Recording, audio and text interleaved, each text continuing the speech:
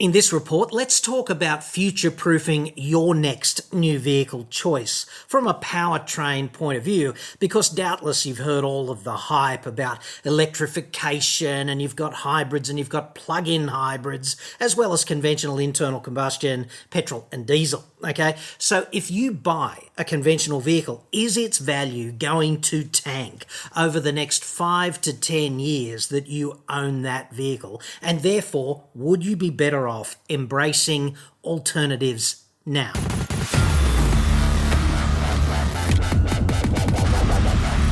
I'm John Cadogan from AutoExpert.com.au, and I get new cars cheap. Any powertrain you like. I'm kind of Switzerland on that. Whatever you want. Australia only though. Website. Card. Now, sorry to be a bubble bursting so early in this report, but I've crunched the numbers on this, and it's like this. EVs are, can you guess, as a percentage of total sales? 2.7% of total sales for Australia in 2022 so far, which would be the latest data available to the end of October this year.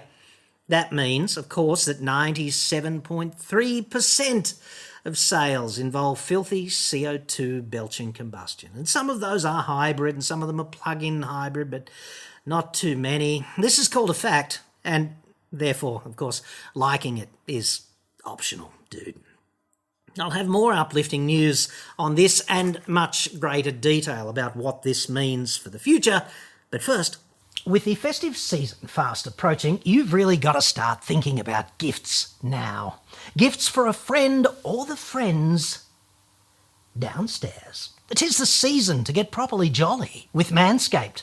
The Manscaped Performance Package 4.0 perfect present for the well-groomed dude. Everything you need to deck the halls from face to balls and look polished, just in time for Santa. Inside, the Lawnmower 4.0 body trimmer and the Weed Whacker ear and nose hair trimmer, both with advanced skin-safe technology, plus they're waterproof. So clearing the snow out of your driveway will not be an issue. That's a white Christmas metaphor, obviously. Here in Australia, of course, it's a little more like being in an autoclave during Christmas. The risk of driveway snow typically quite low, but it is still quite nice to keep the front yard tidy, irrespective of the weather. Lawnmower 4.0 even has an inbuilt LED light. You've always wanted to be Rudolph, now you can light the way, dude. After grooming the candy cane, it's a great idea to ensure you don't smell like a reindeer with the Crop Preserver Ball Deodorant and Crop Reviver Ball Toner. Sulfate-free, vegan, a real pick-me-up. When they touch your sack, you'll never go back. I got that direct from Santa, by the way, and he would know. For the perfect stocking stuffer, add the Shears 2.0, a quality 4-piece nail kit featuring tempered stainless steel tools in a compact case. You'll also get 2 free gifts, the Manscaped boxes and the Shed travel bag, both purpose-built to secure your valuables. Santa cares about his sack, and so should you. Your sack, dude, not Santa's. Just for complete disambiguation, go to manscaped.com/autoexpert and use the promo code AEJC for free shipping and 20% off. That's 20% off, 2 free gifts and free shipping with promo code AEJC at manscaped.com/autoexpert. Manscaped, add some polish to your repertoire these holidays. Okay, so inconveniently, 2.7% of cars are electric and the rest aren't. I think we established that earlier. These data all come from the Federal Chamber of Automotive Industries. It's the one useful thing they do. 24,000 electric cars have been sold so far this year to the end of October out of almost 900,000 total sales. That's the fact of it. Okay, this leaves 874,000 vehicles, which are just brand new combustion vehicles, hybrids, whatever, added to the fleet so far this year. So I bet you didn't think the proportion of electric was that low, dude. And you'd have to expect all of these vehicles to be in service for the next 12 to 15 years. And let's not forget, we've got a fleet of light vehicles of something like 15 million, which is rather a lot, like 15 million vehicles if they're all 4 metres long.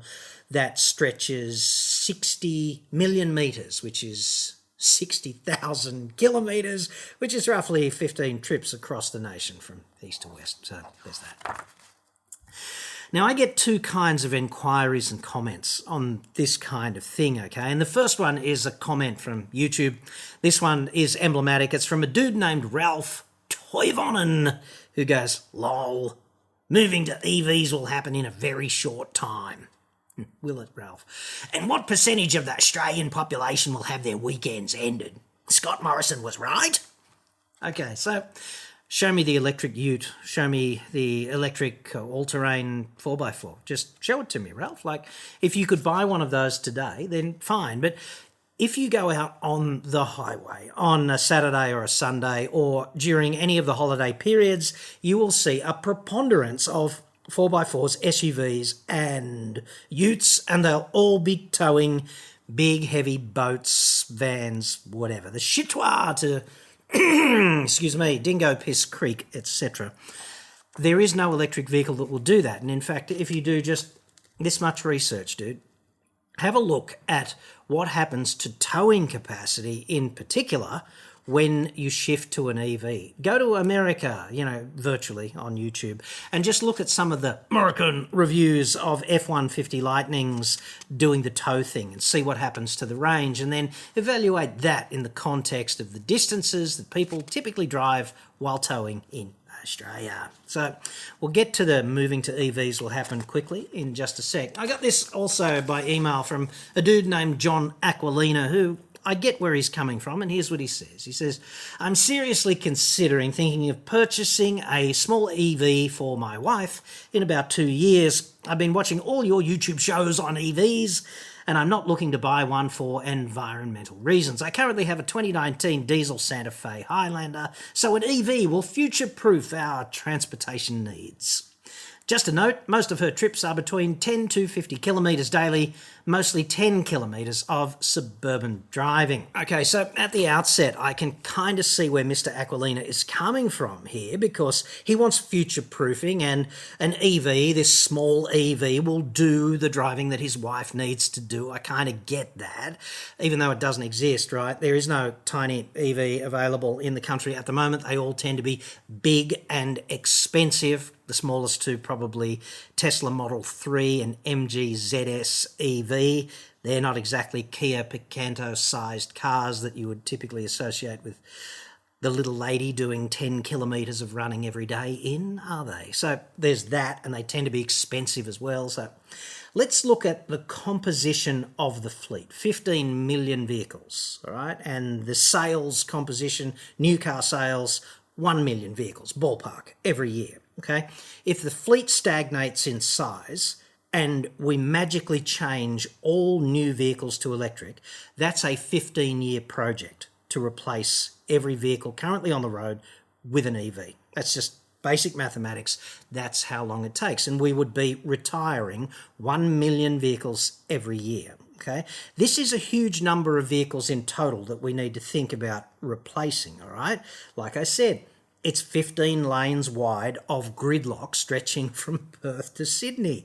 That's a lot of cars. And it's not going to happen like that, because those vehicles cannot be supplied in that volume currently, is it? So if we looked at maybe 1 in every 2 vehicles being electric for the foreseeable future in terms of the sales composition in dealerships, that's a 30-year proposition. If it's 1 in every 4, it's a 60-year proposition. This is starting to look like a multi-generational project, is it not? So anybody who says that this transition is going to be rapid is off with the fairies.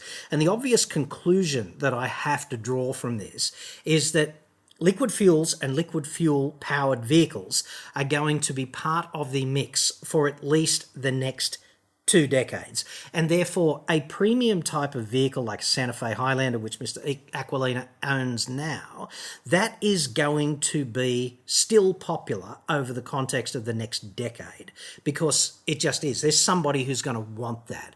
And the inconvenient problem with EVs, of course, is that they're 50% more cost just based on equivalence. You know, you want the same thing in an EV, it's going to cost you 50% more. So I just want that to be like the commercial, logistic, fact-based framework that we're looking at here, because I get so many emails from people who go, oh, I don't want to be left with a valueless lemon if I spend 50, 60, 70 grand on a diesel SUV now or something of that nature. Dude, it's not going to happen, okay, because the transition to EVs cannot happen rapidly. It just can't, okay? Let's look at what we're buying, okay? So in addition to the whatever it is, 24,000 EVs that we've bought so far this year, there's also been a few plug-in hybrids, although not many. 5,048 plug-in hybrids so far this year. That's 0.6% of the total. And they can operate as a quasi-EV for some of their running, obviously, and this is why they're a bit attractive to some people, but clearly not too many, huh? Plain old hybrids now, the non-plug-in ones, we've sold 66,175 of those. That's 7.4% of the total fleet. These are the ones that just derive their fuel efficiency benefit from regenerative braking, okay? Probably mainly hybrid Camrys and RAV4s and some others, you know, but Toyota does tend to have that segment of the market cornered, don't they? We've also sold 13 hydrogen cars, technically, and dude, good luck fueling them up anywhere. They've got to just be Hyundai and Toyota fleet evaluation vehicles, I'd suggest. Anyway, so if we put all of those together, we put EVs and plug-in hybrid EVs and just plain old regenerative hybrid EVs, plus those, count them, 13 hydrogen cars, that's not even 100,000 vehicles out of the almost 900,000 that have been sold so far this year. It's actually 95,105 vehicles, or 10.6% of the total. And the preponderance there, more than 2/3 of those, are just normal old hybrids from mainly Toyota, okay? So 89.4% of vehicles that have been sold so far this year are just plain old internal combustion only vehicles. That's just how this works. And interestingly enough, 303,000 of those are diesels, right? 461,000 have been petrol. So it's roughly 150 petrols for every 100 diesels, ballpark. Okay?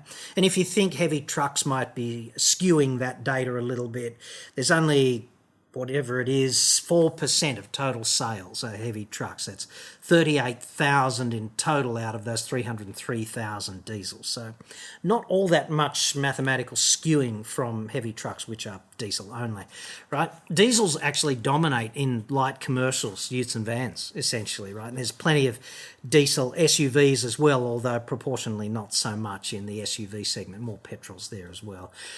215,000 light commercials have been sold, and of those, 194,000 are diesels. 41 of those were electric. Okay, so not that many electric, the rest petrol. Okay, SUVs make up more than half of total sales, 53% of total sales, if you want to get right down into the granular detail, and just 12,000 out of those 473,000 SUVs were electric. That's 2.5%. And let's not forget, SUVs are growing, whereas passenger cars are shrinking. People are coming out of passenger cars and going into bigger, heavier SUVs, okay?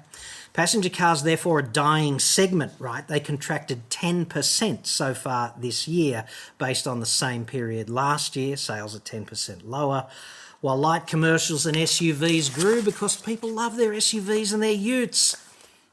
About 11,700 of the dying passenger vehicle segments total sales were electric. That's 7%, okay? But the segment is contracting, and that's not going to stop anytime soon.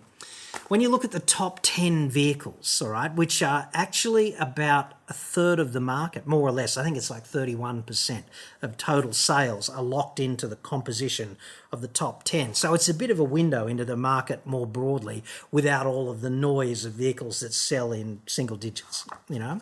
The top 10 vehicles are Ford Ranger, Toyota Hilux, Toyota RAV4, this is in order, by the way, Mazda CX-5, MG ZS, the D-Max, Kia Sportage, MG3, Land Cruiser, and ASX from Mitsubishi, okay?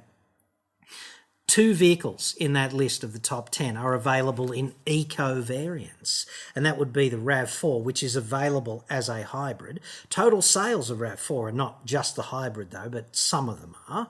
And the MG ZS, which is available as the MG ZS EV, Australia's cheapest EV.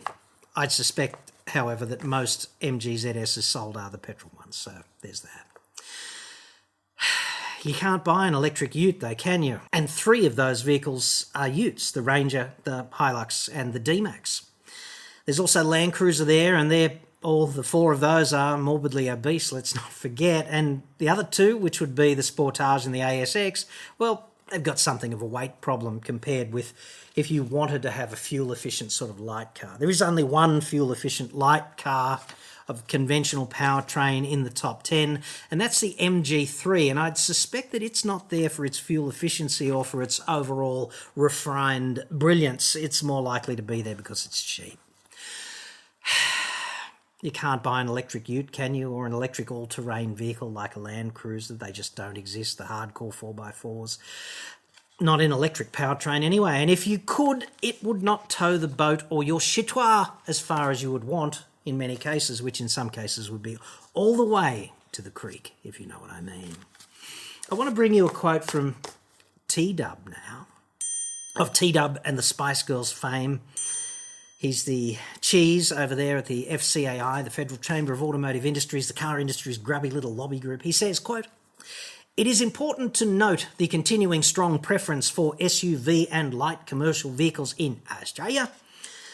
Consumer preference for these vehicles needs to be considered when charting any policy designed to increase the uptake of zero-emission vehicles. This is particularly critical given the low availability and high price points of zero and low-emission models in these segments." It is extremely worrying for a man such as me to find myself nodding in furious agreement with the boss of the car industry's grubby little lobby group. I do hope lightning does not strike twice there.